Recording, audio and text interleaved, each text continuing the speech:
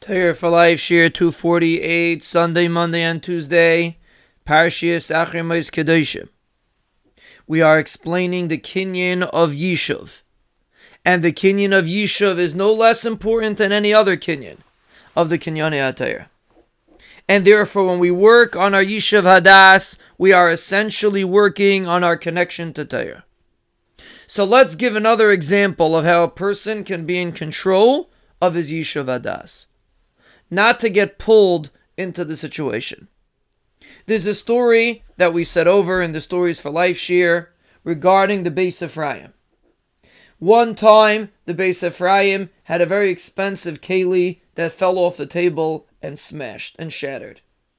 And the Rebbetzin heard, and she got all upset and all distressed about what happened. But her husband sat there and nothing happened. He was calm, he was collected, he was learning like normal. And the Rebbetzin asked him, how could you do this? You don't get impressed by what's going on? We lost so much money. Or let's say it was a sentimental item. How do you not get impressed? And he explained, I thought in my mind, if I get caught up in it right now, yes, it's very upsetting. But I envisioned what would be in a year. Is it going to bother me? No, next year it's not going to bother me anymore.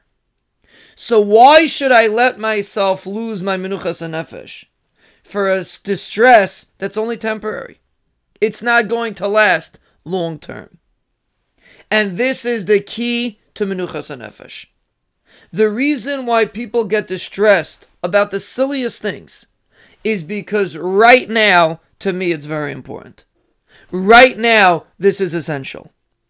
But if you stop for a moment and think, is this something that's going to be in the long term? In a year down the line, is this really going to bother me? Most of the time it won't. And if it does, then that's a different discussion. Then that's a bitachon discussion, like we discussed previously. But 99% of what you're stressing over is something that's in the moment. You need it now, whatever's going on. It's an emotion that's caught up in the current situation. And if you take a step back and look at it intellectually and realize that in a matter of time, this is not going to make a difference. And usually it doesn't take a year. Usually it's a day or a week or a month, a few months.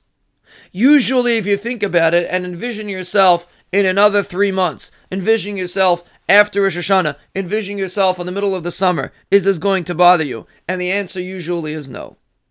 And then you tell yourself, if my menuchas hanefesh is so important, is it kedai to lose it for a temporary situation, which really is meaningless in the long run? That is the key to menuchas hanefesh.